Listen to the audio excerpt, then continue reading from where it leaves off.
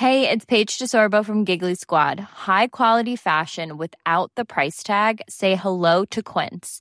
I'm snagging high-end essentials like cozy cashmere sweaters, sleek leather jackets, fine jewelry, and so much more. With Quince being 50 to 80% less than similar brands. And they partner with factories that prioritize safe, ethical, and responsible manufacturing. I love that. Luxury quality within reach. Go to quince.com/style to get free shipping and 365-day returns on your next order. Quince.com/style. Quality sleep is essential. That's why the Sleep Number Smart Bed is designed for your ever-evolving sleep needs. Need a bed that's firmer or softer on either side? Helps you sleep at a comfortable temperature? Sleep Number Smart Beds let you individualize your comfort, so you sleep better together. J.D. Power ranks Sleep Number number 1 in customer satisfaction with mattresses purchased in-store. And now, save 50% on the Sleep Number Limited Edition Smart Bed for a limited time. For J.D. Power 2023 award information, visit jdpower.com/awards. Only at a Sleep Number store or sleepnumber.com.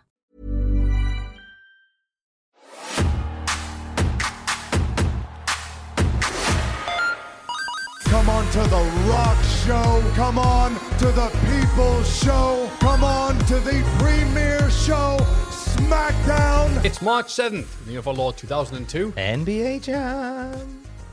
Ocean's 11 is the big film. It reached number 1 in its third week of release, which is a bit weird, but whatever. The film received positive reviews from critics and was a box office hit, grossing a lot of money, can't be offset the amount. Sonnenberg directed 2 sequels, Ocean's 12 and 04 and Ocean's 13 and 07. Ocean's 8, a spin-off with an all-female-led cast, was released in 2018. It wasn't released, it escaped the con. Hey, there it is. People Magazine called the film pure fun from start to finish. Jack likes it. He said it's one of those films that he's seen. It's been described as a film that Jack the Jobber has seen. That's right. Westlife's World of Our Own, a song by Irish boy band Westlife, is number 1 in the charts. I've just put really catchy chorus and nothing lyrics. Sounds like a boy band song from the early 2000s. Make me feel funny when you come around, and that's what I found now, honey. Bitch, better bring What my I'ma do money. with that? Hey, dirty. Baby, I got your money. Oh, that Westlife Bitch song. better have Thank you, my Tom. money when you come around, honey. Oh, bless them. They don't have much. Sting of the Police. The very best of Sting of the Police is number 1 album in the UK. The best Police album. This is not just a best of. This is A worst not of. just a re-release of a best of. It's a re-release. They came out in 97 originally, featuring 1 new track, which is a remix of Roxanne. Then in 98, it got re-released again with the removal of the songs was called Russians. I remember that song. And added 3 more songs, 7 Days Fragile and, quote, dee doo doo dee dee da da. Da do do do da da da da. That one. That's the one. Is that how that goes? Yeah. That's genuinely how it goes. Da do do do da da da da. Just what is Russians what saying to yes. say to you? Russians watching Bryan Danielson in 2014. And then, in 2002, an updated edition was released. Russians put back on. No, sorry, taken back out again. Well, how could be admitted if it wasn't there the first time? And some others. Yeah, it's a they make their mind re-release up? of a best of. 02. Oof. He got the Freedom of North Tyneside recently. Did Sting? Oh, that's nice. You remember he's from the area then? He's just remembered that he's from Jarrah. Is it Jarrah he's from? I think he's from Jarrah. He gets a prize, he's here. He gets he gets a big key now, and he can go into anyone's house. Key for the key side. Why would you give a massive key that gives you the freedom to go anywhere to a man that sang a song called "I'll Be Watching You"? Every breath you take, every move. He really will now. He's part of the police anyway. She's got his boot. BBC Knowledge ceases transmission in the early hours, with BBC4 launching in place at 7 p.m. BBC Knowledge. So this was like was Bite Size was on this, where you had sort of education cards that flashed up, and it was educational programs all round the clock. Yeah, just want to see if you knew what it was. Yeah, I remember Sure enough, it. it's exactly what it is. Look, You watched it's like watching TV. You felt like you were doing your homework. That's what we want from TV. Yes. Unlike Emmerdale, Jack has decided it isn't fair to keep Tootsie the dog, but dreads breaking the news to Victoria. But Dreads... Oh, I see. He's dreading... Okay, I thought Dreads was the name of somebody. Judge Dredd takes Emmerdale. Hi, I'm Dreads. I am the law, and your dog is sick. Much to his surprise, however, she takes the news well, and with Paddy's agreement, they take Tootsie to a dog shelter. How funny this week that both Emmerdale and the show that we're going to talk about both feature a major storyline around a dog. Oh, no. And the big game this week, Tony Hawk's Pro Skater 3. Ooh. And I don't think it's as good as 2, but it does have CKY, so maybe the people are right, and it is still considered one of the greatest video games ever made. Here's the soundtrack. The Ramones, Blitzkrieg Pop. That's good. Red Hot Chili Peppers, Fight Like a Brave. That's good. KRS-One. Motorhead, Ace of Spades. Yeah. I've heard that song before, yes. Roland's Band, What's the Matter, Man? Oh. It's an alright one. House of Pain, I'm a Swing. Not jump around. Wait, what the hell? House of Pain, I'm a Swing. Whatever. Exhibit, Paparazzi. Nice. Don't remember that one. This isn't going the way I thought it would. You know what? Jack the Job was custom made for this. But yes, CKY, 99 Quite Bitter Beings. I think we all know that one. Yes.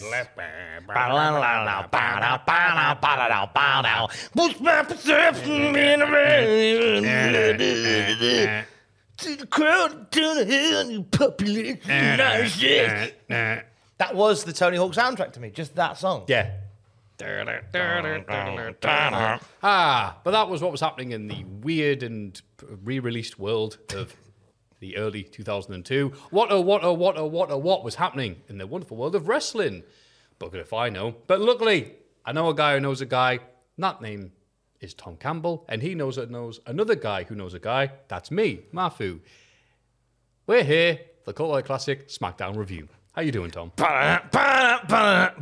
I'm good, Matthew. Can you all two quite bitter beings? Can you all join me for yesterday wishing Matthew a happy birthday? It was yesterday when you're watching / listening to this. I assume it was a very pleasant birthday that you had. I assume it was. We can assume for tomorrow, yes. Because we're recording this the day before, but you're hearing it the day after. Yeah. Are you at liberty to share how old you're turning? Yeah, 36. There you go. A grand age. Not worried about bloody aging. Good. Haha, look at you. Succumbing to the death cycle. Make it stop. I think last year on my birthday, I think I shared that one clip from Don't Hug Me, I'm Scared, which is just the yellow guy going, make it stop. And I feel like I'm going to share it again in January. But happy 36 for yesterday. Thank you, Bob. My boy. Proud of you. Thank you. For making it for 36 times around the sun. Yeah. Somehow we just keep on keeping on, don't we? That's it. All is good here.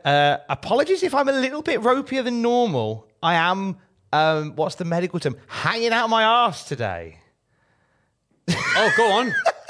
My mum and dad came to Newcastle and we went out for dinner with them. But with my mum and dad, it's never just going out for dinner. It is the drinks beforehand, the drinks during, and the drinks after. So I don't Before think you get into this, people should know. You know in The Simpsons, when they do this joke that I didn't quite get as a kid, when they show Milhouse, and then later on they show Milhouse's parents, who were just Milhouse. Yeah. You know, I never got that as a kid until I explained it. Goes, oh, that's supposed to be a joke, isn't it? Like, they both look the same. That's not how parents work, whatever. Anyway, I thought that was bollocks. Doesn't happen in the real world. It's not as if your parents are just copies of yourself, until I met Tom Campbell's dad, who was just Tom Campbell, but a dad. Yes, you called him Older Tom. Yes. Cultaholic Hall of Famer. Older Tom. It was lovely to actually spend some time with the man that booed me out of the building at Impact in Coventry. So cheers, Dad. Lovely to see you. So yeah, we're both a bit tender, Alex and I. Alex's is more hilarious than mine because what I've learned about Alex, obviously drink in moderation. Kids. Now, when Alex has a hangover, it's different to other hangovers because she won't be like rough in the morning and just sort of muddle through. She is fine in the morning. Like nothing has touched the sides all night. And about 2:00 in the afternoon, she goes, oh, God. Like it's like a delayed fuse on Alex's hangover. So we're recording this on Thursday morning. I'm expecting a text at about 2:00 from Alex going, I don't feel well. I was like, yeah, that's your late fuse hangover kicking in there. You little cheeky devil. So that to look forward to later. We've put the tree up by the time you've heard this. The Christmas tree's gone up in our house. Stop speaking of metaphors. Oh, that's no metaphor. That is a meta 5. We are. With the Christmas tree is up. We have watched Spirited, which means Christmas has truly begun in our house. That's my new favourite Christmas film. Which one's Spirited again? It was on Apple TV, and it stars Will Ferrell and Ryan Reynolds, and it's a bit of a musical number, and I just love it. It's fantastic. Is it a Christmas film? It's a Christmas film. All right, cool. Tapping out. But it only came out last year, and I just immediately went, this needs to be my Christmas tradition every year watching this. Did you ever see Elf? Yeah, that's a classic, though. I tried watching it a few years ago and I think I've missed this. Like you didn't get into it. Try watching it now going, I'm glad you guys like it. Ah, that's a really nice way of approaching it. I'm glad you like it. Yep. What's your favourite Christmas film, Matthew Gregory? Oh, every year go see my dad, we have to watch The Muppets Christmas Carol. Excellent which I appreciate choice. Every year now. I used to not like it as a kid because I'm like, Muppets, yay, wacky puppets. And then it's effing Christmas Carol. So somber and miserable and filled with death.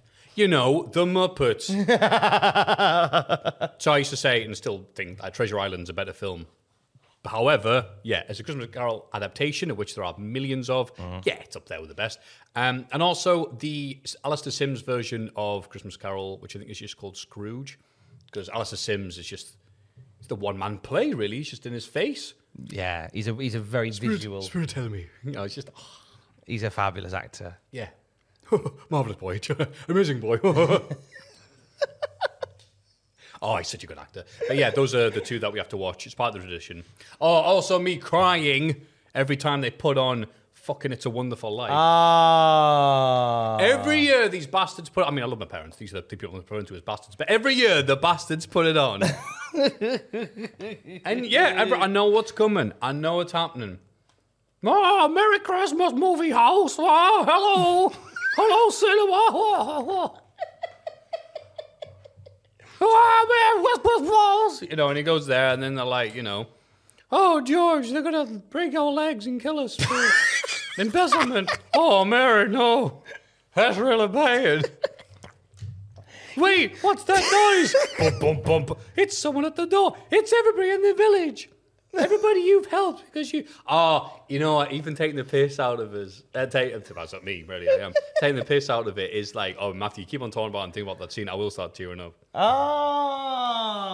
Man, it is just... Oh. Anyway, whatever. Wrestling. It's the true human spirit, and it's always... It's a Wonderful Life is a great poster and a great public service announcement for why you shouldn't be a dick. And don't worry if life wasn't what you expected it to be. Look at all the people you helped. Yeah, exactly. Life is a wonderful journey. Life's a happy song when there's someone by your side to sing along. And I'm by the side of Matthew Gregg, and we're going to talk about SmackDown in 2002 today. I'm just going to take over all that blub in the corner. You have a little blub in the corner. You have a little crywank in the corner, and I'll talk you through what's happening in WWF in 2002. And then we'll throw back to Matthew, and he will talk us through SmackDown. Whereas the evil dude looking at WWE goes, why? You're worth more dead than alive. Well, there's your next Botchamania outro. You're very welcome. If that comes on Botchamania, you know that's because of this podcast. In fact, George, why don't you wait here? I'll call Time Warner myself. No. Right, there have been some depressing phone calls within the WWF because this week, the World Wrestling Federation lost another legal battle. They're getting used to the word no this week, and there'll be another reason why in a second. They appealed against the court's ruling that they must rebrand away from WWF. This has been the ongoing legal dispute with the World Wildlife Fund. Now, in case you missed it, the bridged version of this is a wonderful video on the YouTube channel, on Cultaholic's YouTube channel, all about it. I know it's wonderful because I made it, which goes into great detail about why this happened. So when the WWF launched and became a bigger deal, the World Wildlife Fund went, hang on, that's our initials. We'll keep an eye on you. Don't use them too much. To which WWF went, oh, no, we won't use them too much. Use them everywhere. So then it was around like 2000, 2001 when they first started sort of getting their ducks in a row to take them to court for going against a preordained deal to not overuse the WWF logo, the WWF initials. Yeah, initials. That's the initials.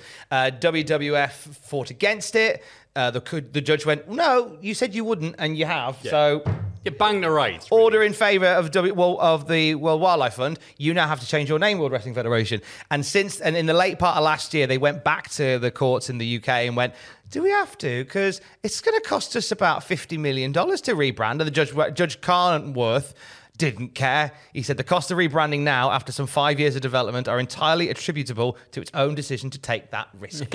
Yeah, it's going to cost Slay. It's going to cost us this much money because we didn't do the thing we said we would. You don't understand. The consequences of my actions are really bad. Well, it's on the many occasions when WWF look like absolute carnies that they are. Wait, we had to honour the agreement? Oh, that's how the real world works, isn't it? Bollocks.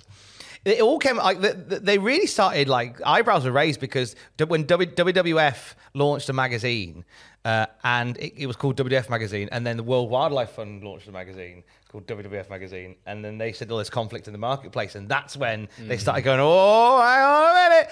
Watch the video that we did a while ago. It explains everything. So.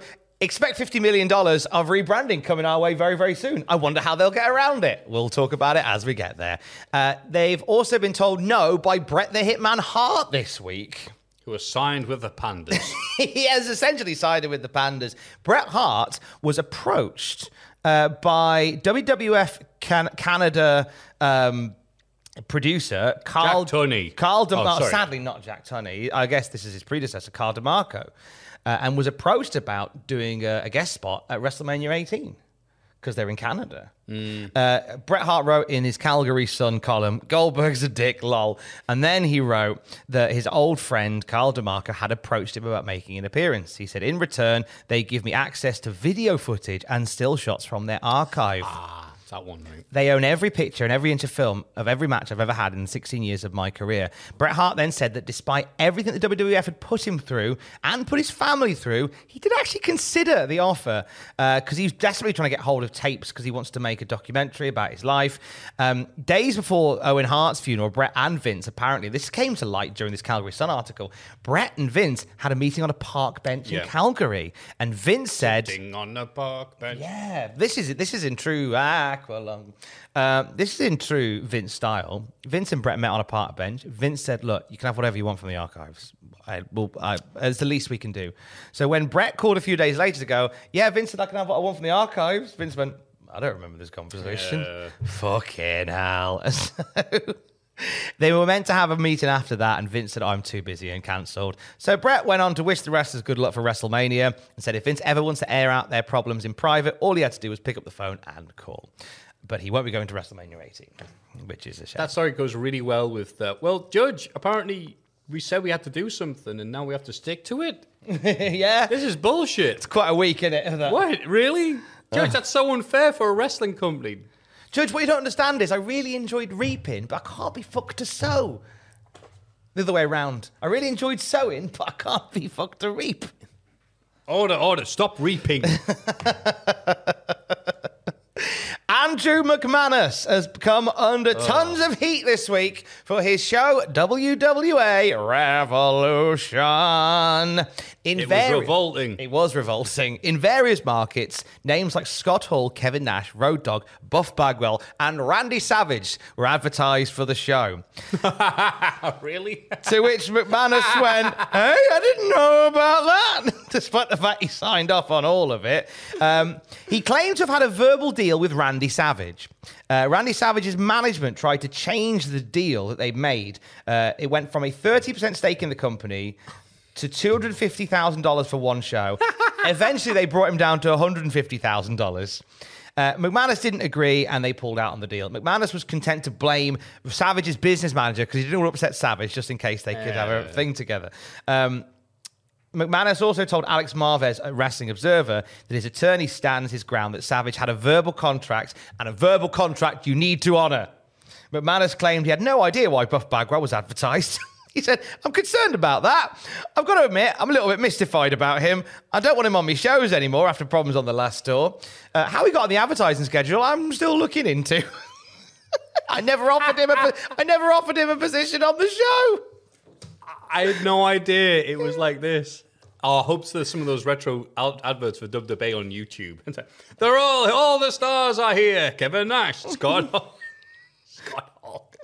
Randy Savage, Buff Bagwell, Shark Boy, Wildcat Willie, the Kiss Demon, Eric Watts. Road Dogg's name was on there. Andrew McManus said, oh yeah, we were going to have Road Dogg on the show, but then he rang and told me he'd been arrested and put in jail for probation violation. However, the Pensacola Police Department have no record of Road Dogg being arrested.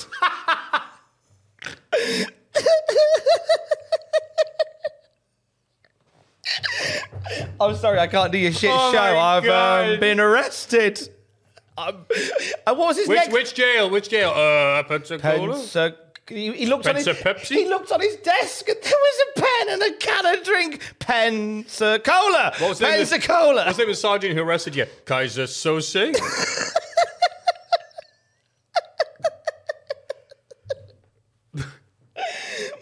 Road Dogg, of course, in true WWE style, was paid in advance to do the show. That he couldn't turn up to because he was on probation. Oh my God. He was in jail. Is it any wonder the Panda people beat them? Your Honor, I present the evidence. Here's a copy of The Observer for this week. Have you seen this shit? State of these fucking promoters. And then the stories came out of people not being paid. Terry Taylor and Larry Zbyszko were not paid for the show. The reason given was that because they were so late additions to the show, their checks weren't ready. What? They have to print them, I guess, or write them by hand. Wait, Terry Taylor? Yeah. He was. I think. He's doing a backstage interview. He was backstage stuff. Yeah. Mark Madden was promised $1,000 and received a check for $300 instead. But don't worry, that sounds like it was just an error and that got changed. It was just an error. Fuck it now. Mark was apparently mad. And it was a depressing time had by all. What are you talking about? It was hilarious. I know, but it's lovely for us. It's a wonderful life. Here's one final bit on this, right? So here's what's going on. So they're putting this show together. They've gone back. They've gone back and forth with Randy Savage. And eventually he's gone, no, we're not doing it. Despite the fact that they've advertised him. They've advertised Hall and Nash and they never got a deal. But there's been DirecTV adverts advertising Hall and Nash on this show. You had Road Dogg booked, but apparently he went to prison but didn't. They tried to get Sting in a last-ditch effort to bring him in and Sting went no. Andrew McManus watched SmackDown.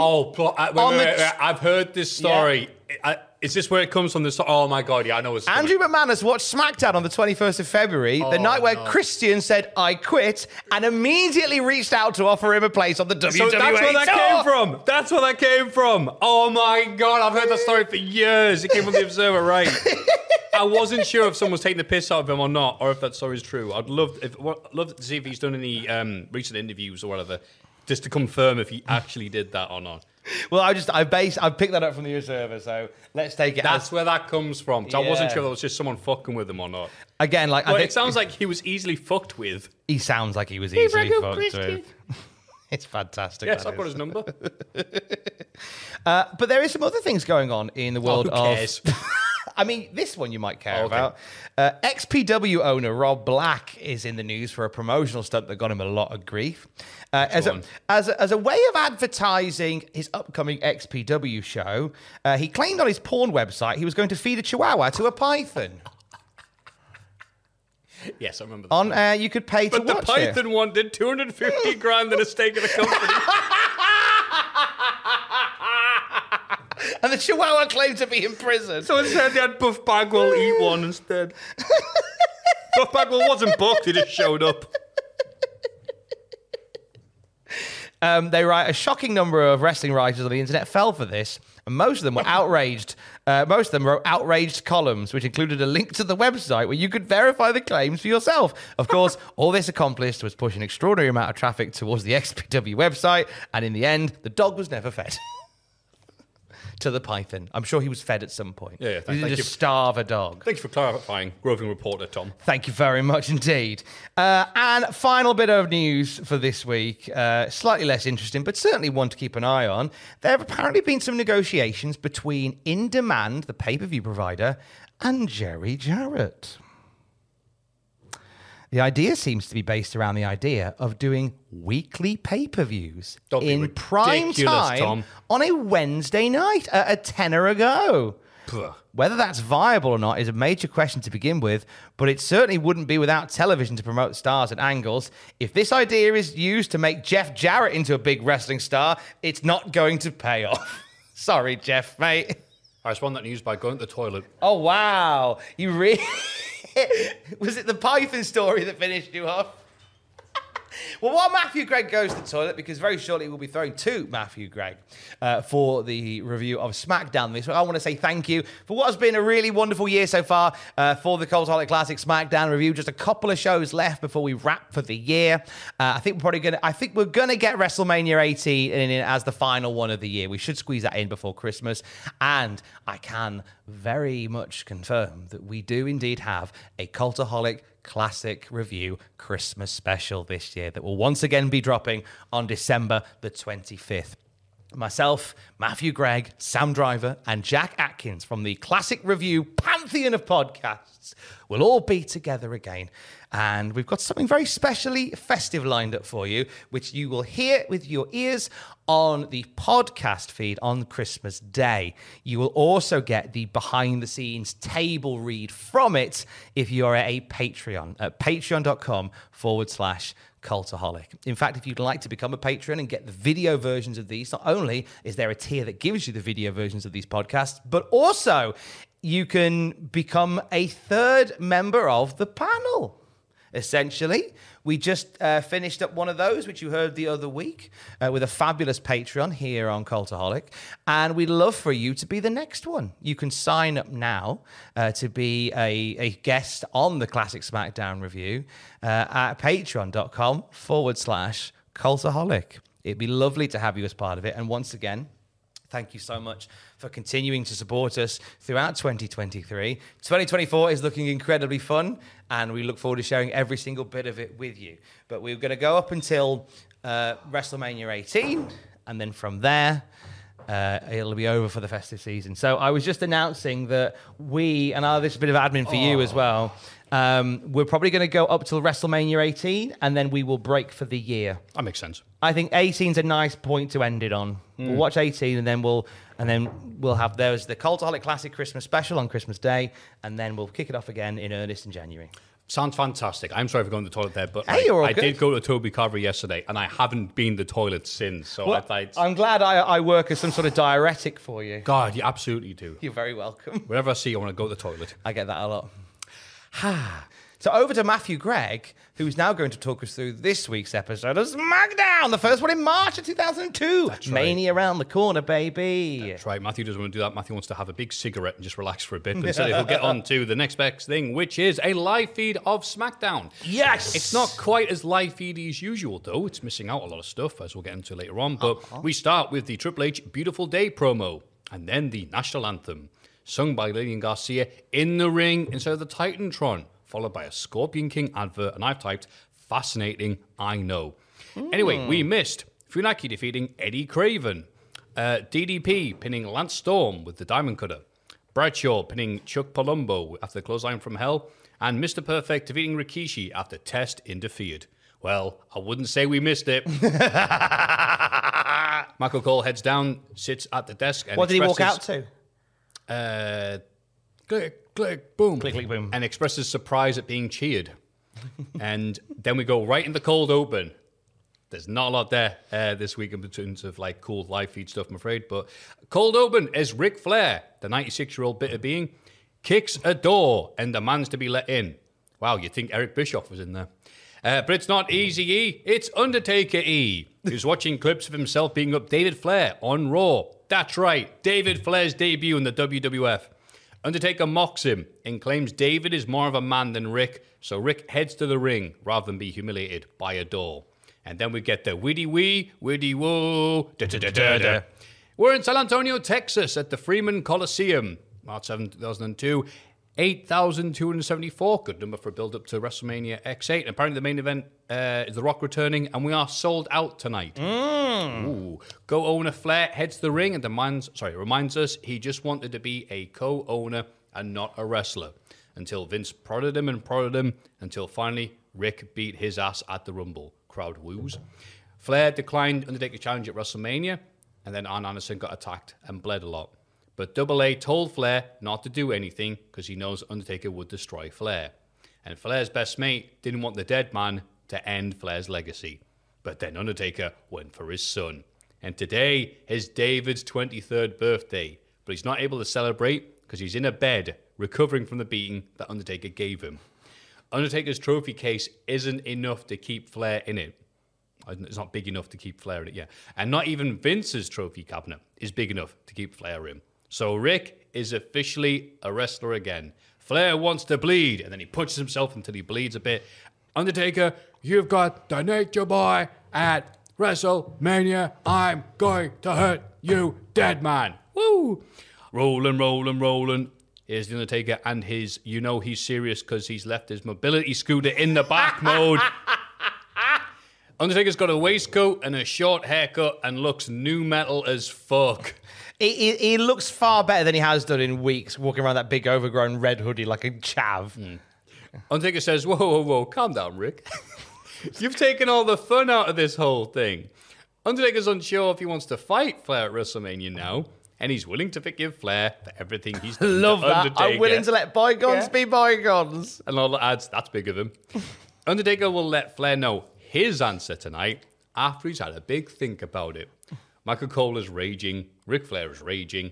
I'm grinning. The build of this feud rules. This was a fantastic opener to SmackDown, from like Flair banging on Undertaker's locker room and Undertaker just like hearing it but going, "Hey, Flair!" Hey, that's a coincidence. I'm watching your son get murdered.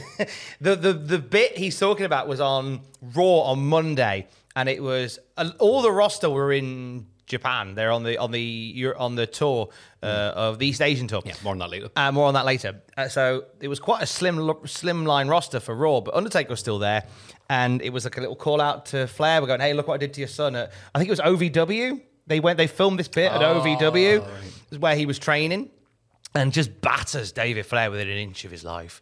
And Undertaker, just a very haunting line where he says, like, "Oh, you know, if that's not enough, wait and see what I do to your daughters." And like thinking like Charlotte Flair would have put him in a fucking figure eight. And think, oh no, a crap moonsault. Oh no, 480 world titles. But this was a great opener. A little bit revisionist, I would say, because I seem to believe that Flair was like, Vince begged me to come out of retirement. But I'm pretty sure that Flair called for the street fight. If I remember. Didn't Flair say, no, you've got a match at the Rumble against the next guy who knocks you on your ass? Bang.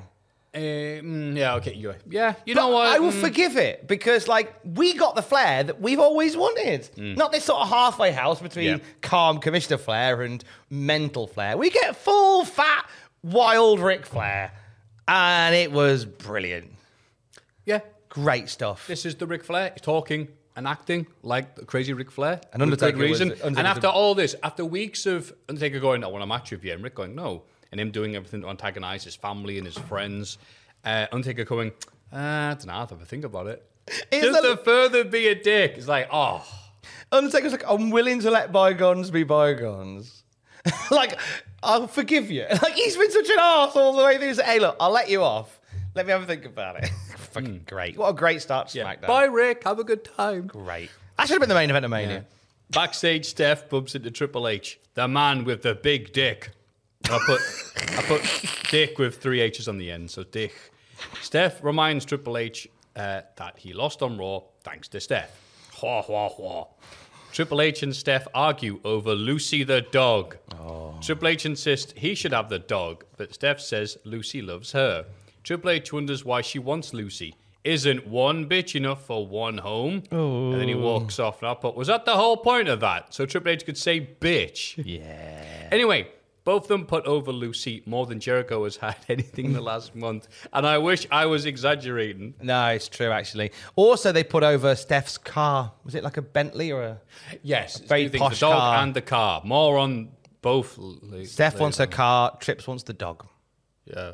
More on that later. More on that later. So take the car for a walk. Wacky Tobacco sponsors RVD. Yes, that's the second week in a row in it. Yeah. That's a piss take. Pinning Lance Storm. And then IC champion Regal joins the commentators to remind us that RVD is wrestling Regal at WrestleMania. Yes, who could forget that amazing feud with all that build for the biggest show of all time in 10 days is the first mention of it. Tonight, RVD is challenging for the hardcore title against Goldust. RVD toe-based Goldust during Goldie's entrance, which I thought was nice. This causes the cameras to stop being widescreen and filmy, which I thought was a good term, filmy, during Goldust's entrance as soon as he gets hit by RVD. Because, well, the match is on. So it just goes back to being 4x3 and normal, which I thought was a nice little thing. I liked very Regal, Tony Storm. I liked Regal calling him a bloody barbarian. Regal has discussed that the rules being besmirched.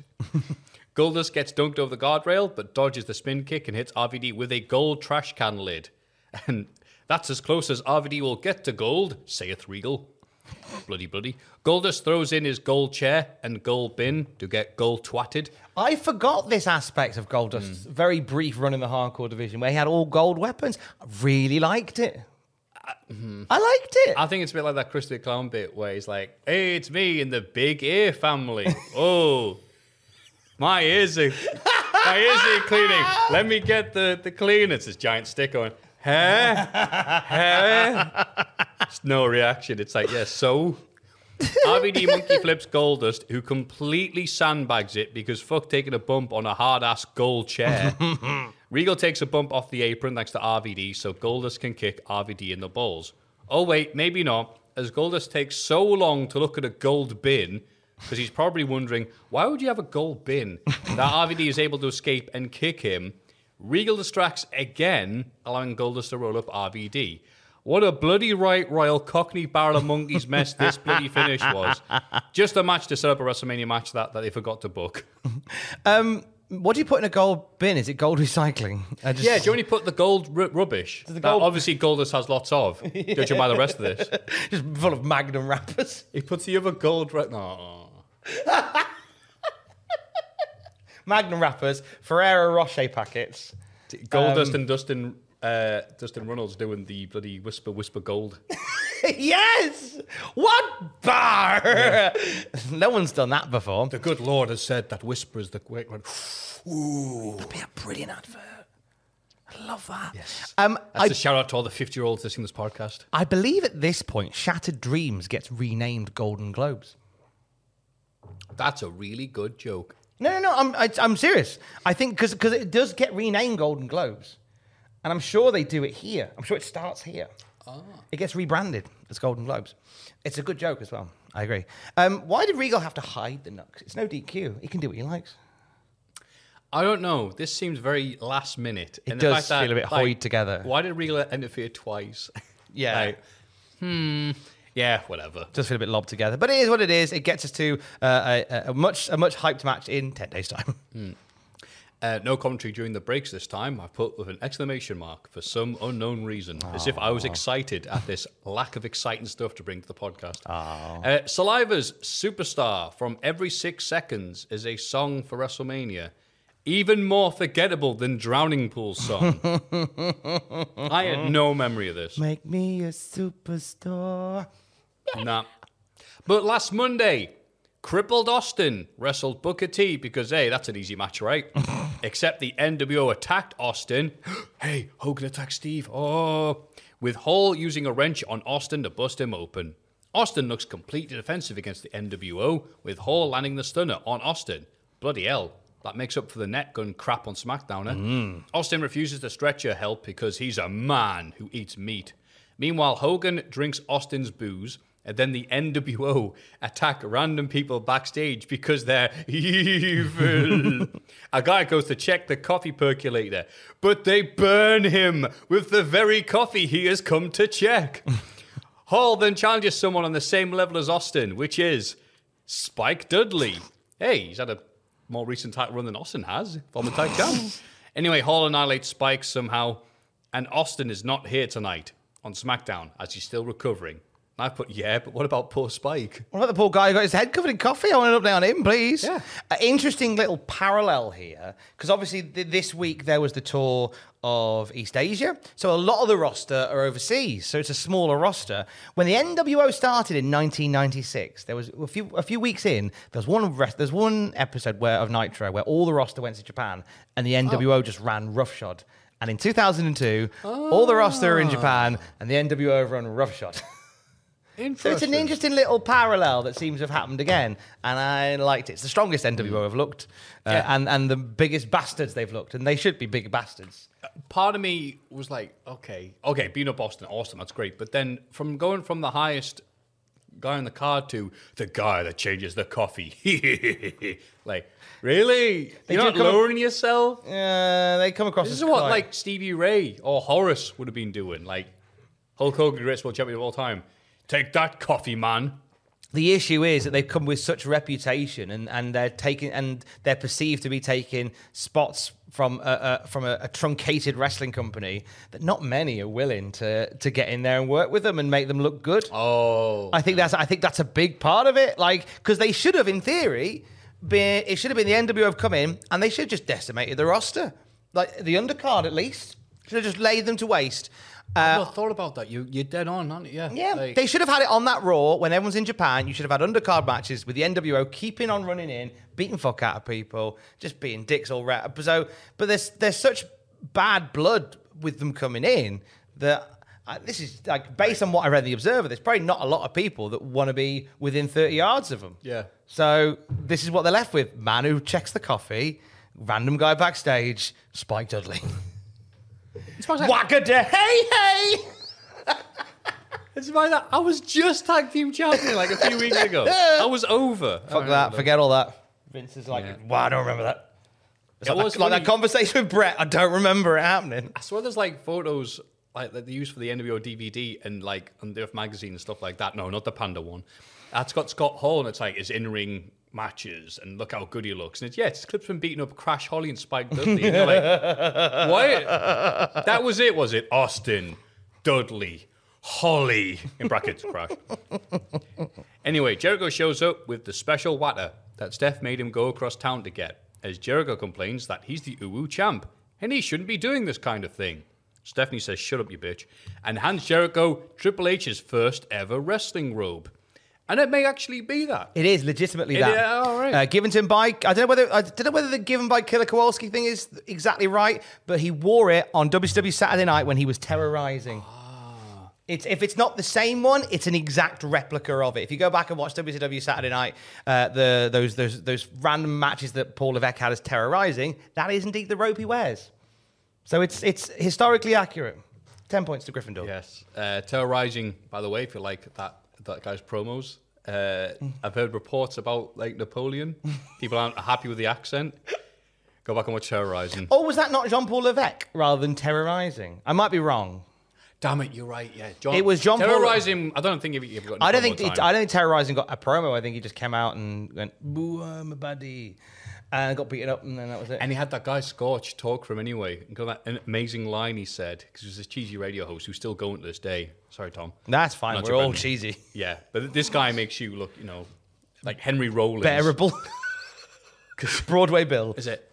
When you wrestle Terrorizing, it's like the elevator in Dracula's castle. You'd be going down for the count. I mean, I don't hate that line. It's like, okay. I'm just letting that sit on my tongue for a minute. It's a thinker. Terror thinking.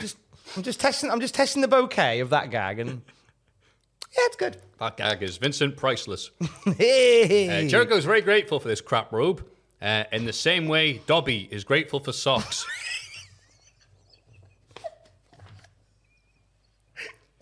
And they awkwardly hug. Yeah, they that's nearly Jericho kiss. And Dobby, yeah. They nearly kiss. Oh, yes, that's right. Like Ryback and Shrek, they nearly kiss. This is turned on the Northern Boys. Dress up as my ex-husband and then we can fuck. It does feel like a Northern Boys Call me the song. neighbour's name when you hug me.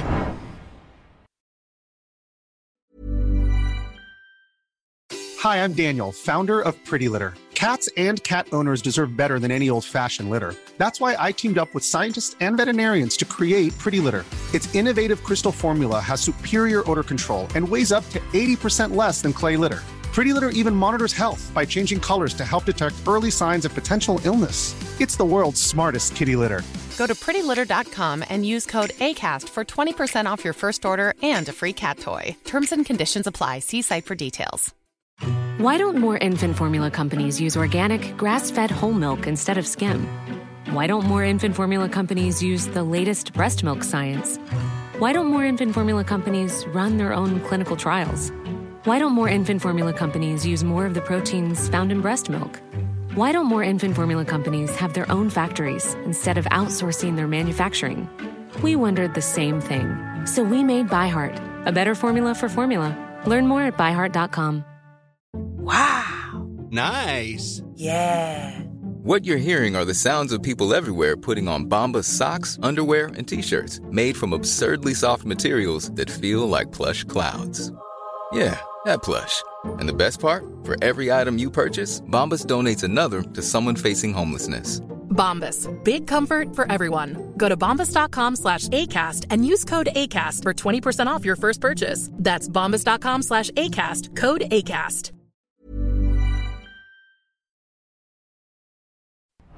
Women tease nudity and sex in Divas. Sex on the beach. You're getting neither. You'll be lucky there's sand on the beach. You'll be lucky there's sand in your pants. They were so shameless during this period. Divas present, hoary whores. And it's just them going, yeah, my favourite colour is lead. Tits. Yeah. My favourite colour is tits. Yeah.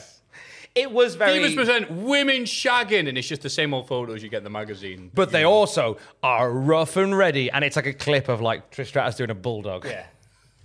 But they're also great wrestlers. Shagging senseless, and it's just there's nothing happening. It's they just rated 12. You're like, I'm not getting anything here, am I? Why would you get that on pay-per-view? Like, for like a couple of quid. Because you don't know. They're hoping like, how dumb are these fans? Well, they keep on buying them. For like £2 more, you get fucking Hooters Hotel 9, and you know you're going to get whatever you're after. You get that Dracula porn film going down for the count. I want to suck your dick. The prostitutes of the night. What sweet music they make. Hello, I'm Dracula. Shaggers. I've come to fix your washing machine. My washing machine.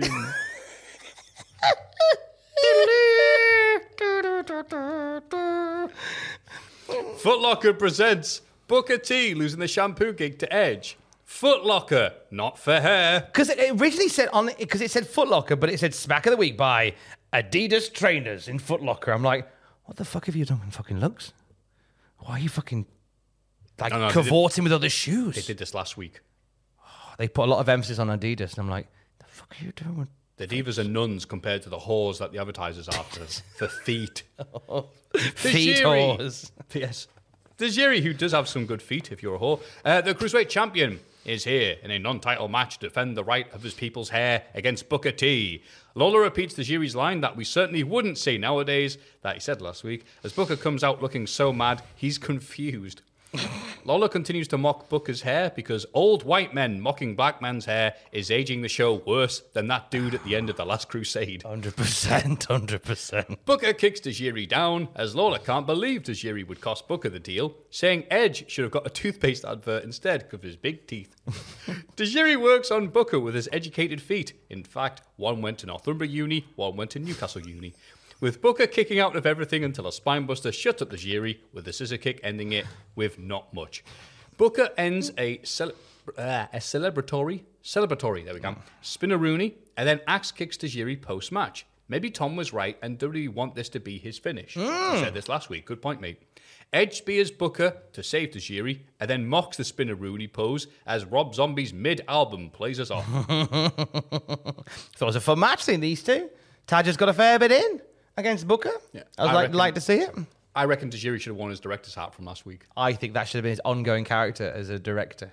Director Tajiri. Nothing, what worse could you have done? Director Tajiri. He just makes softcore porn films. Yeah. he makes Down for the Count. This film will be like Kurosawa. Oh, really? Yes, I want the cinematography, widescreen. I want candlelit production. Fantastic. What's the name of the show? Divas present Horny Slags. WWF Divas present Rashomon. We got the Seven Samurai. Oh, fuck.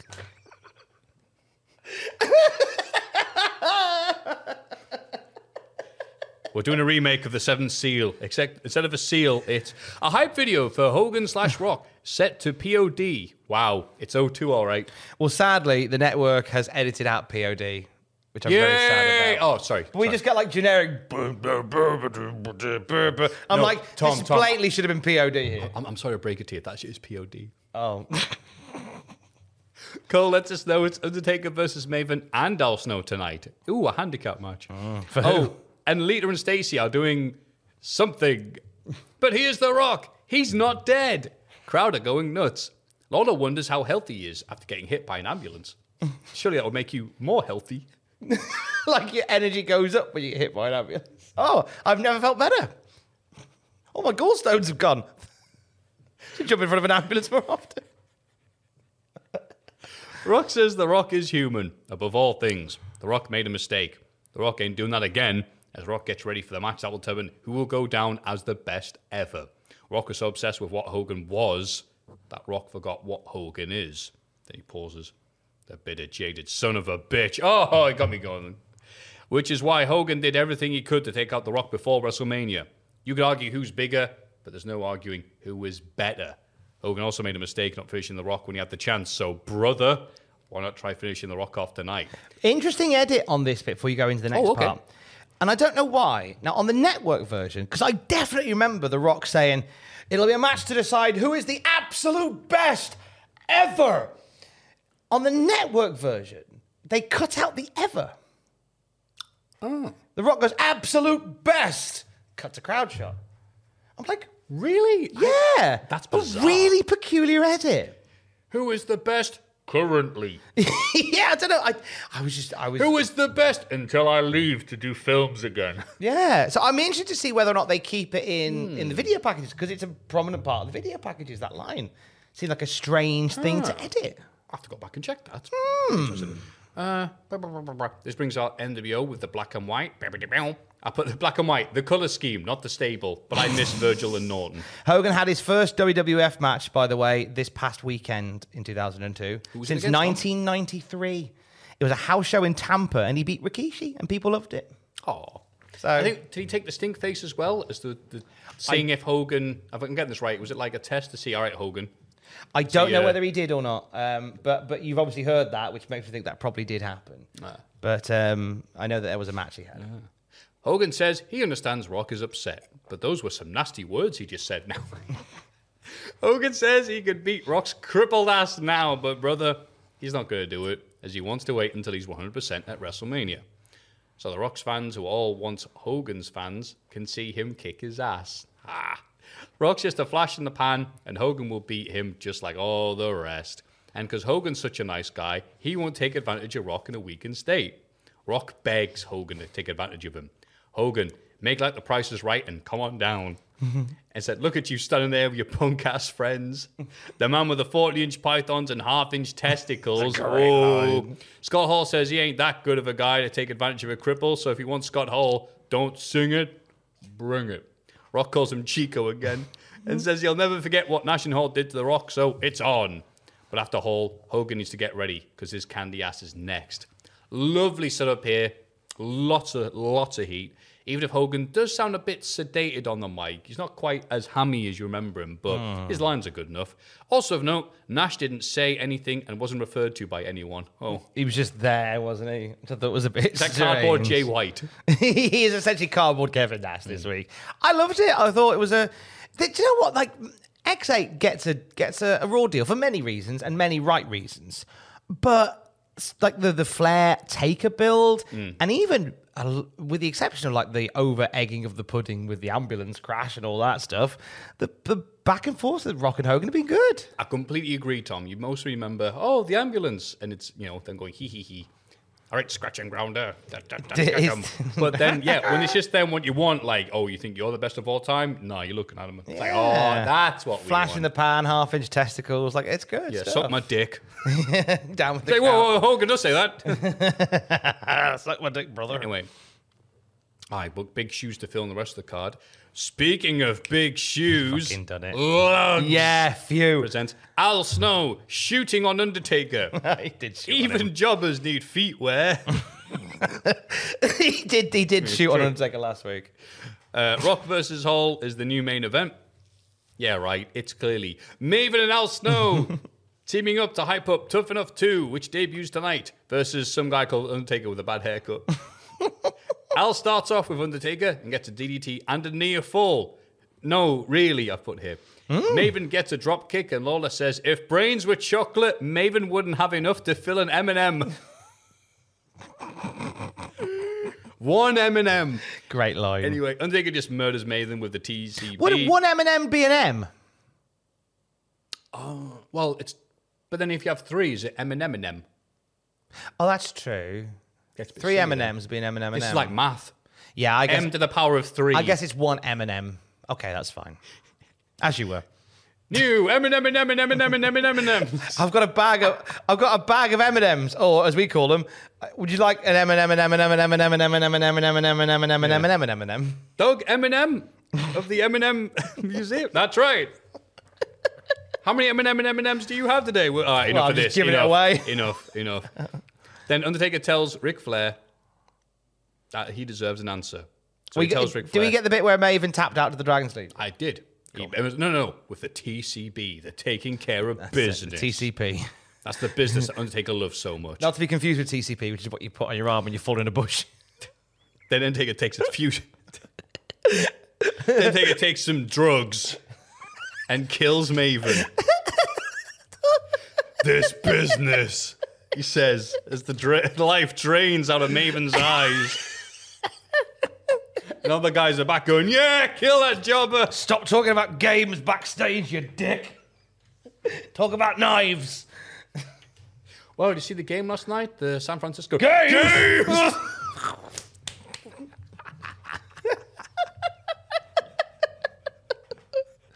Stop talking about shit I don't like. Only talk about things I like knives and the troops. Have you been following the Undertaker news from the Undertaker Weekly? Reading. Oh God, sorry. Reading's not a manly thing to do. You've done it now. The only thing I read is the packet of my guns and troops. Support the troops. Have you supported the troops this week? That's fine, we'll let you off. I guess you weren't tough enough, Maven. Head pops off. What's tough enough? It's a TV show. Why are you watching TV?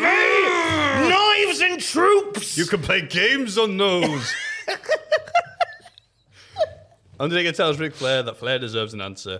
He says yes. If Flair gets on his hands and knees and begs him for it, Ric Flair immediately runs out and begs and kisses Undertaker's ass and says, I'm sorry, whatever. No, he doesn't. He starts battering Undertaker like a man, beats him with chops as Undertaker tries to run away, but he's half crippled at this point and needs his mobility scooter to get on the bus.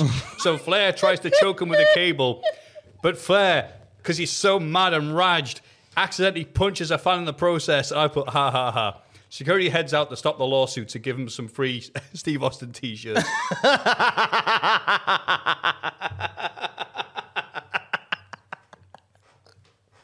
Gives us some of those Steve Austin bandanas and the really crap bear teddy that's not selling. And then we get an advert for the WWF Weakest Link. Ooh, the second one. Did you get this on ours? Ooh, did you? No, I didn't. Live feed. That's a new catchphrase. Feed, oh, live feed, oh, live feed, oh, live feed. Do, do, do, do. I'm thinking Wrestling Chronic. Alive. Feed! Come on! Stop thinking about Donkey Kong. Where? That was why Chronic went wrong. They were thinking about Donkey Kong. Then Jericho shows... Sorry, our new catchphrase is Tom says, what, Matthew? I didn't get that in my version. I go, live feed! Live feed. Okay, so is this the Weakest Link which Booker T is on? And he's that's already happened. Oh, that one's already happened. Yeah, because they made fun of him. That's why he's still on the you're a bit dumb stage of his career. And he's like, I'm not really. Just sucked on a show. I just didn't know what encore was as a word. Yeah, he went, what's a French expression meaning more? And he went, oui. Oui, oui. God bless him. Look, it's tough when you got the pressure on you. Yeah. And then Jericho shows up. Well, it's him, isn't it? Oh, he's the Weakest Link. Oh, okay. Ooh, Matthew, should have put that better. Jericho, the Uwu champion, is wearing Triple H's first robe.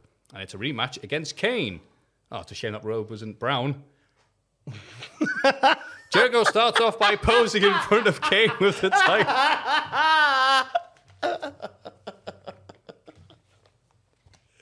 Jericho starts off by posing in front of Kane with the titles. Kane chokes him and then Flair bumps him off the top. Jericho tries taking off and orders Steph to grab the titles, but Kane suplexes him in. Jericho's able to dropkick Kane coming off the top and get some mild offense. Jericho escapes a tilt-a-whirl. These guys have zero chemistry. Never have and never will. So thankfully, Kurt Angle is able to run in. Oh, Tom, it's Kurt. Kurt will save us. The dependable, reliable Kurt.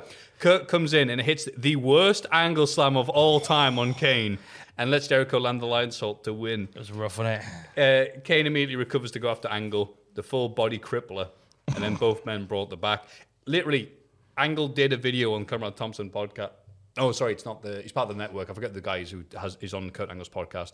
But he said, yeah, this is the worst Paul one. Bromwell, I think it is. Yeah, whatever you say. Paul Bromwell, allegedly, says, like, yeah, this is the worst one you've ever done, right? And they watched it together, and Kurt was like, if Kurt Angle says it. Kane could make Albert look good, but not Jericho. Think about that. Kane's music plays briefly before Steph puts the robe on Jericho, and then Triple H shows up to kill both bitches. Jericho helps Steph escape a pedigree as Triple H holds up both titles as his music plays. Has Jericho had any offense so far in this feud? Nope, none. Biggest pop of this feud is every time Trips goes for a pedigree on Steph. Yeah. Just make the main event Trips versus Steph. Just please, dear God, and I just that's your main event. Trips versus Steph. Cowards. Yes. He's had nothing, though, in this. It's just a shame. Yeah, and luckily this Kane match was really crap, so that really helped. We then get a look at WWE's tour of Asia. And is this why we're doing the shampoo stuff? Probably not. No. They went to Yokohama Arena, doing a lot better than they did the bloody time they went there in 94. They had the lowest drawing crowd of all time at that point. Really? They did not do well in 94. They wrestled in Malaysia, a bunch of other places, and apparently in front of the Singapore Prince. Yeah. Bloody hell. Loved it. It's all happening. Everyone seems really happy, seems very vibrant. And I got some notes from the Southeast Asia tour, if you'd like them. It started off in Yokohama, the Yokohama Arena in Japan. Shane McMahon is on the tour. Oh, he obviously drew the...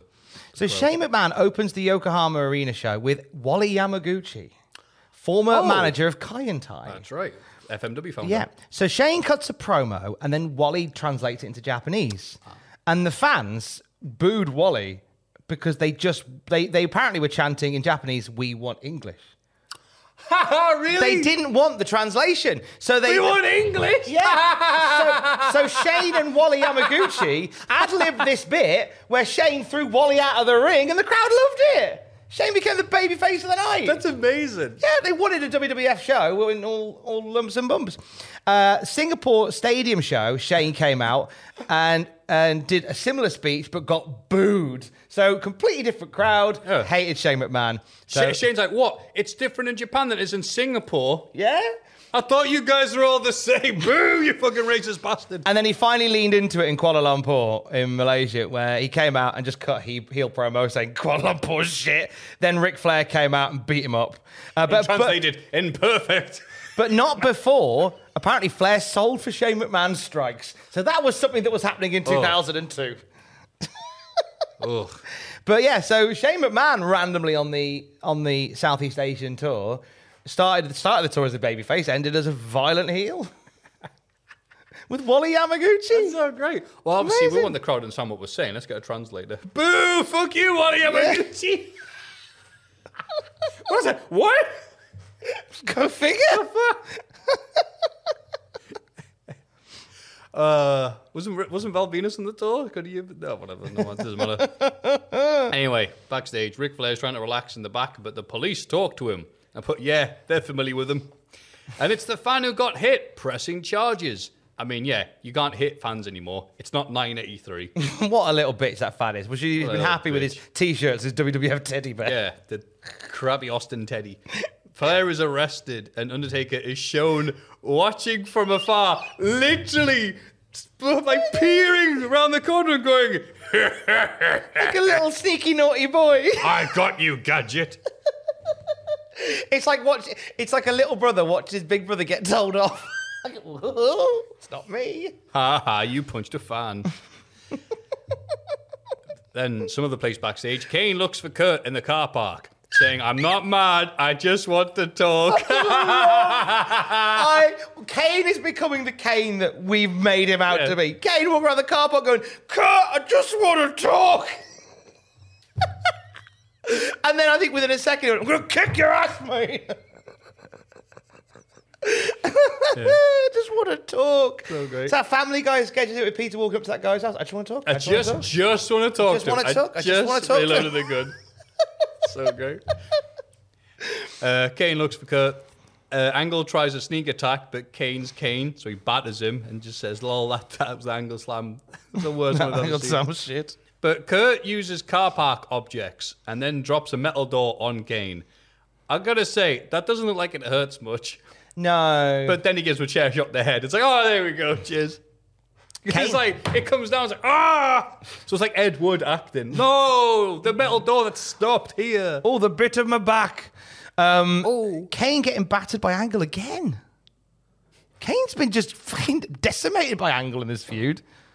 It's Kurt Angle. It is Kurt Angle, but like there was only about 2 years ago where like Kane would come out and Angle would be like, Kane! And now Kane's like, I'm gonna fucking deck you, mate. You're shit. Those days aren't coming back. No, those days are long gone. Until 2003. Yes. All right, so we have Stacy versus Lita. Set up last week because Stacy faked an injury to spin kick Lita and cost her the 6-person match. Oh, nice continuity. Lita gets a giant ass pop, like nearly Rock levels. Maybe because she's going to drink a Sex on the Beach next Wednesday. What? That's Lawler's so horny, he's going to set 2 VCRs for it. So I can wank off. Twice. So I can wank twice? Doesn't make any sense. So I've got a backup in case I tape Corey over the one. Like, I'm going to tape it twice. Uncontrollable horniness. Oh, I really want to watch this porn. I'm going to load 2 tabs with the same porn on. I can use both of my eyes to look at both TV sets. Focus on the same Both bit. of my penises. Weird, man. Anyway. Stacey comes out to her new music, which is Legs by Kid Rock. It's a cover of the ZZ Top song. I can't get my head around about music licenses for WWF because we don't hear the POD song. We don't hear any of the in any of the video packages, any of the cool stuff. But on the network, of course, we've got Legs by Kid Rock in perfect form. I think it's because that was like part of the album. Right. So it's like it's a kind of a WWE song. With you. Whereas POD and Saliva and stuff, they're proper songs that they're just using. Fair enough. That makes sense. Yeah, because I don't think Kid Rock was covering Legs for any other reason. Because he was cold. We let this man get away with so much. You don't want to get mud on his knees. Down for the count. When he went down for the count. Stacy sneak attacks with her one move, the spin kick, so Lawler can come everywhere. So Matthew, cheers. Lawler takes a few kicks and then, did I say Lawler or Lita? Lita takes a few kicks, I'll say it again, and then lands something resembling a Blue Thunder bomb and a sex pin. Sex on the beach, buy Sex on the beach. They're going to fuck on the beach, buy it. I've put as well Blue Thunder bomb with the sexy pin. Yeah. To a huge ovulation. Lillian is interviewed by Lily, who says, by the way, oh, say, can you say? No, she asks Lita, what's next? And she says she wants the women's title. Then Stacy sneak attacks, and then it gets dumped with a twist of fate and moonsault. Another pop. But this allows Jazz to deck Lita. Hey, she had it coming. She had it coming. Like Lawler talking about this match, she had it coming. Oh, God. Steph leaves and tells Triple H he ain't getting the dog. So Triple H says, oh yeah, that's my car, right? Triple H gives her the keys because he understands that car was her 16th birthday present. And Steph's like, oh, that's very nice. Yeah, considering you're not getting the dog. And goes, yeah, it's all right. Obviously, give it to you. And Steph's like, oh, what a nice man Triple H is. I hear his dick is huge. Mm-hmm. He's definitely going to beat Jericho, who's got nothing in this feud. And she walks a corner and goes, hey, wait a minute. That's that car, but there's something different about it. I Can't quite put my finger on it. Let me walk even closer to it. Hey, now the cameraman's caught up. This car appears to have been cut entirely in half. What? And then Steph looks at Triple H, who's just waiting to say the line. And it's just every epic movie we've ever seen. Yeah. Remember? We agreed. Everything 50-50. Mwah, mwah, mwah. Steph is upset. Kicks the car. Setting off the car alarm. Get back, you bastard. I'll break your legs. But Triple H is getting his revenge before the WrestleMania match. I put, it's funny, but... I love the idea. So Steph sees the car. Yeah, I know. That's so funny, isn't it? Like the setup. The setup's fantastic because Steph sees the car. And it's not until she's right up close to it does she realise that half the car is gone. Wait a minute. What's wrong with this? I can only assume that Steph has got some weird sort of carpal tunnel vision issue that she didn't notice the moment she looked to her right and saw that there was only half the car. Famous TV actress Steph. Yeah, wrestling is fucking amazing. And the bit where she kicks the car. I don't have any evidence of this. I really want that to have been an ad-libbed bit. I guess they didn't... What, the car ad-lib? The car alarm going off. I really want that to have just been a happy accident. It didn't go off when they cut its legs off, but it went off when he got a kick from Steph. I thought that bit was especially funny. I thought it was good. Go back, you bastard. But again, this is all happening before the WrestleMania match. Yeah. This is the build to the main event of WrestleMania. Sawing a car in half. I want my dog. Chris Jericho's wearing a terrorizing robe. Penis. Main event of WrestleMania. This is the main event of SmackDown, though. Oh, yeah. The Rock versus Scott Hall. Scott Hall's first ever SmackDown match. Ooh. Mm-hmm. Scott Hall saunters to the Rock. Sorry, start again, Matthew. I guess he does. Saunters to the ring. The Rock runs down like Little Nate at WrestleMania 24. Hall knocks down Rock and gets two, but he argues with the ref. So Rock kips up and locks in the Scorpion King Deathlock. Some of these words are so hard. Mm-hmm. So Hogan distracts, and Hall is able to plod his offense to Rock's ribs. Hogan gets a few shots in at ringside, and they are taped, to be fair. Oh, his ribs, right. His ribs are taped. He's got Hogan has taped up his shots. They're not like... So Rock has got a bit of rib because... bear in mind, Rock's been hit by an ambulance. So, of course, he's got 3 bits of white tape on his ribs. And otherwise, he's done fine. Good as new. Maybe you're right. Maybe hitting an ambulance does make you healthier. And that's just a shaving mishap. Yeah. Oh, that's unrelated. The Rock fell down the snow. He put on his ribs... That March snow. Roughly the same amount of tape that I think I used when I cut myself shaving. But he got hit by a vehicle. Wrestling. Yeah. Scott Hall can't win with the dirty pin, so he charges up the razor's edge, which is, of course, how he got that nasty scar on his ribs. But Rock backdrops out of it. Hall's staggered selling even, is making me nostalgic, especially his slow rise and turn as he takes a rock bottom. Kevin Nash jumps in to get rocked and then hangs in the ropes dramatically to distract the ref so Hogan and Rock can stare off. Crowd's all into this. Nash recovers and then they all think, sod it. Nash took too long in the ropes and then start attacking Rock anyway. Crowd chants, Austin, Austin. But he's not here, silly billies. This isn't a court case of the WWF. We don't lie. Yeah, we did. Here he is. Here's Steve Austin. Glass shatters. It's bloody stone cold. Austin runs out the punch, NWO, and yes, that includes Hogan. Whoa. Hall gets thrown at the ring announcer, and then the ring, and then he sods off, so Nash takes a chair shot instead. And then another. And then The Rock clotheslines him anyway. Gets out the ring this time. Well done, Nash. I'm pretty sure this sets up the handicap match on Raw, a.k.a. the only time we got Austin Hogan. Oh, then Vince shows up and calls Steve a son of a bitch, and then makes that match I just said. Thanks, Vince. Rock and Austin drink beer as Lawler says, celebrate while you can, lads. Celebrate while you can. Now, nice. No net guns. 10 out of 10 match. The Kevin Nash bump out of the ring, the first one, was fucking amazing. So, Rock punches him, and I think the plan was Nash was meant to go over the top into the floor. But he flails back. He gets caught in the top rope. He tries to kind of push himself over, but instead loses his balance, falls through the middle rope, starts pushing himself through the middle rope, and then just stops. Like the momentum's run out, and he just like stays between the middle and the top rope, like in like a fetal position. Yeah. It's like, I was trying to go over the top rope, but I'm going to do Andre the Giant circa 1989. I'm just going to give up and just lie between the ropes instead. I've done a complete cat's cradle.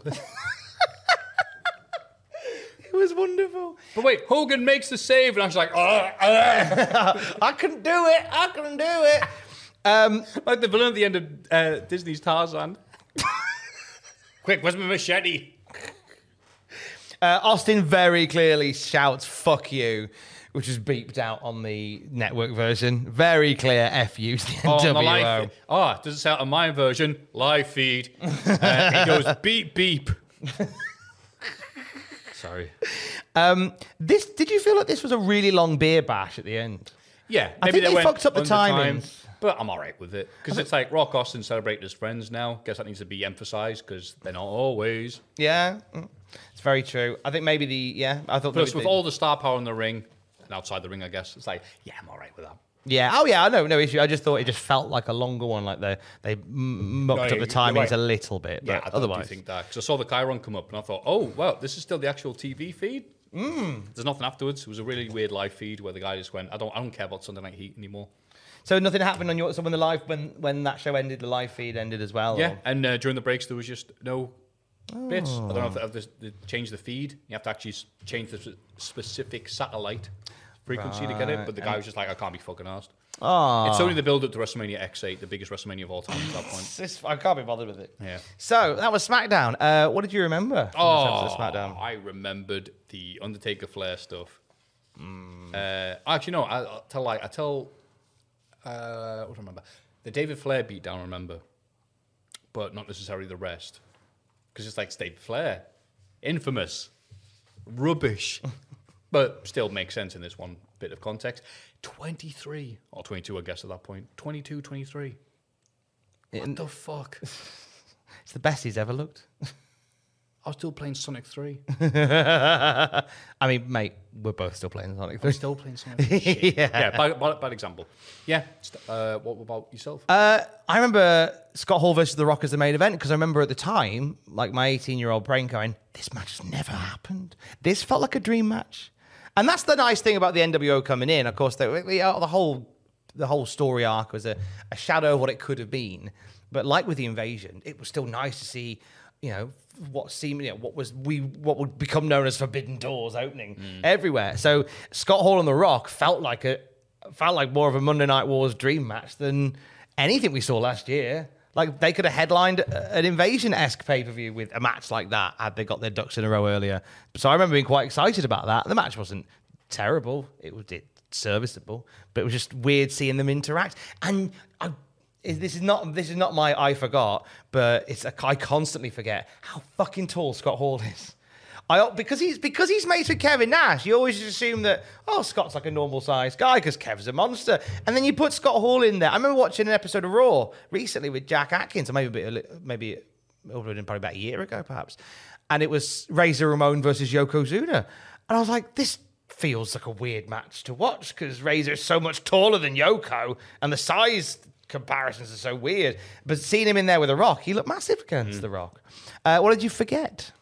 I forgot about the... Let me look at my notes. Oh, that's right. Jericho and the Killer Kowalski robe. It's like, I'm just going to make you my little bitch husband. They could have leaned into that more and just have Steph dress Jericho up as Triple H for different eras throughout the week. Yeah. Get him to go suck it.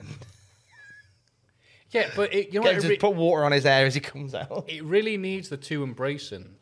I think if they just had that bit where Steph kisses Jericho in front of Triple H to annoy him, go, that's my ex-wife. But instead, Jericho's just like, I'm not gonna.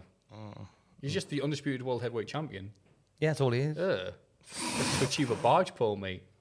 Jericho, can you drive my 50% car to the shops and get me some water? Scraping it along the ground. Steph, that's not. I said, can you go drive my car? Okay. Just get back, you bastard. I'll break your legs. He's just walking. Like the Flintstones. A mile pile up behind him. Beep, beep, move, you fucking asshole. Beep. Get out of the way, you fucking idiot. What? Check out the road one. I forgot Gold Dust's gold hardcore paraphernalia. And I didn't hate it. Because wrestling's bollocks. So why not lean into the bollocks? I wouldn't have... If Goldust had more of a run as hardcore champion and we saw that more often, I think that'd have been fun. Him in a room full of like hardcore weaponry.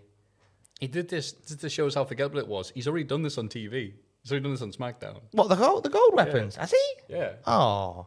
Shows how much I forgot it then. That's, I mean, hey, look, it's gold. Whatever. I didn't think he'd already done it well, Your matches are still wank. They're not great. They're not great. They're doing what they can. Gold bin. Gold bin. So Here's that's the match. The match was too rubbish to rate. Itinerary for the SmackDown review. Next week, the go-home SmackDown for WrestleMania X8. Week after, the retro reactions to WrestleMania X8. And then nothing from us until 2024 from the SmackDown review, except the Cultaholic Classic Review Christmas special on the 25th of December. That's right, speaking of golden bins. Golden bin, oh, mate, it's a bin fire this year. I can't wait for us all to sit down and record it. If you are a Patreon, so basically there's going to be a podcast version, which you'll hear with your ears on Christmas Day, and it's free, and you'll have a lovely time with it. If you're a Patreon, you will basically get the entire table read for it. And all the bollocks that comes from that. Oh, yay. It'll be a good time had by all. On the podcast feed this weekend, we've been doing Punkvember for the past few weeks, and we concluded it with a third part last week. If you haven't heard it yet, there is a special omnibus version coming out tomorrow, a mega-sode, essentially, that is 6 hours and 20 minutes long. It's a good life on the buses. It's a good life on the buses. And that'll be a long life on the buses. So that'll be on the podcast feed tomorrow. But before that, obviously today is Saturday. It's Survivor Series. So live reactions with Adam and Andrew on the YouTube channel tonight. And then you'll have what happened at and the WTF moments with Jack and Ross, respectively, as well. What have you got going on, birthday boy, for yesterday? Relaxing. Relax. Don't do it. Down for the count. Yes, I'll be sleeping in my golden bed. Going, fucking hell, this is horrible, this. It's a bit uncomfortable. Golden duvet. Crushing me. Pushing out all the oxygen out of my lungs. My golden When you're next twitching? On my golden PC. Can't do anything with it. Golden mouse. Can't click a fucking thing. He's twitch.tv/Matthew Botch. What he does on his gold PC. And until we're next back together, he's at Matthew Gregg on Twitter. I'm at John Campbell on Twitter. Together, at Cultaholic on Twitter. Don't forget to join us and get yourself down for the count. Love you, bye. Here at Cultaholic, we work for gold and Pachiti. Everything he has is gold, and he still hates the poor. Goldfinger, he's the man with the Midas touch.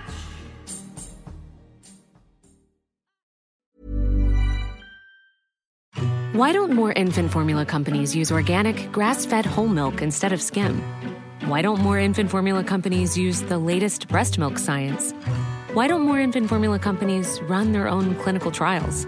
Why don't more infant formula companies use more of the proteins found in breast milk? Why don't more infant formula companies have their own factories instead of outsourcing their manufacturing? We wondered the same thing. So we made ByHeart, a better formula for formula. Learn more at byheart.com. Hi, I'm Daniel, founder of Pretty Litter. Did you know cats tend to hide symptoms of sickness and pain? I learned this the hard way after losing my cat, Gingy. So I created Pretty Litter, a health monitoring litter that helps detect early signs of illness by changing colors, saving you money and potentially your cat's life. Pretty Litter is veterinarian developed, and it's the easiest way to keep tabs on your fur baby's health right at home. Go to prettylitter.com and use code ACAST for 20% off your first order and a free cat toy. Terms and conditions apply. See site for details. For all the wrestling headlines in just 10 minutes, search Cultaholic Wrestling News on Apple, Spotify, or wherever you get your podcasts from.